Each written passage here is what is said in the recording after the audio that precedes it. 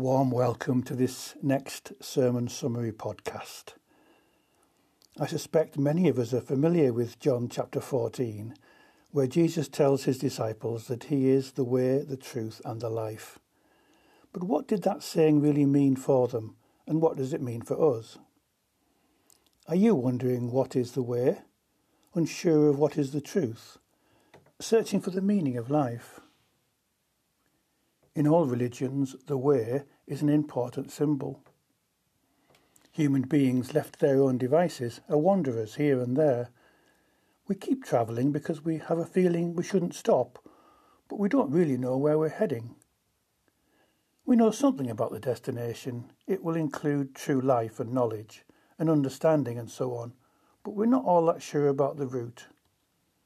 And many do get lost, for the route is sometimes long, sometimes steep and narrow, sometimes winding and covered with brambles. The way is not always convenient, comfortable or easy. And Jesus claims that he is the only way back to God. Eventually, if we persevere, we will find our hidden spiritual core, our true self, and in it, God, at the very centre of our lives. Jesus is also the truth, in that he peels back the veil that hangs over the reality of our lives, so that we can see our world properly as God sees them. And Jesus says he is the life. To many, the word simply means experiencing the world as much as possible, cramming our lives with new experiences, travel, seeing new cultures, meeting new folk. But we first truly experience life when we meet one very special person, Jesus. The disciples' lives were changed forever when they met Jesus. They were transformed, delivered into a new, more authentic life. He radiated life, and when he spoke, something inside them moved. Something came alive deep within them.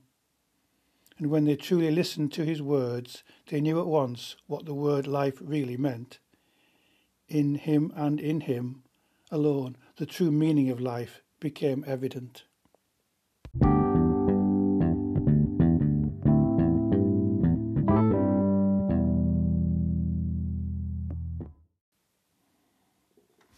So this conversation, recorded in our Bible passage today, happens on the last night before the crucifixion, during the Passover meal.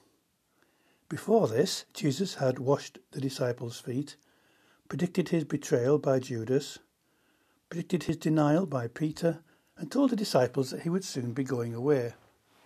And all of this prompted questions about where Jesus was going and why it was they couldn't follow him. When Jesus told his disciples that he is the way, he addresses our very human instinct to know where we're going before we start a journey. The disciples wanted to know the next step, the next turn, and also the ultimate destination of where this journey in faith would lead them. However, Jesus makes it clear that they and we won't know the defined way we are supposed to travel in life. We are instead tasked with simply knowing and trusting Jesus daily and walking in faith that he is the way, that he will lead us exactly where we need to go as we walk with him. Jesus can testify to the truth and teach the truth because he himself is that truth. In him there is nothing false, nothing misleading, and nothing fake or uncertain. We can know the truth, but we cannot claim to actually be the truth. And in doing so, Jesus claims to be one with God. And when we seek to figure out in life what is the truth and what is a lie, we can measure it against the words of Jesus, who himself is the truth. And Jesus talks about being the life. This life is not our ultimate goal and does not encompass the entirety of who we are. This life is a mere drop in the ocean of eternity and serves as a starting block on the marathon that leads to our goal to eternal life. Jesus is teaching us that what we are to be really concerned with is not this life, but with eternal life.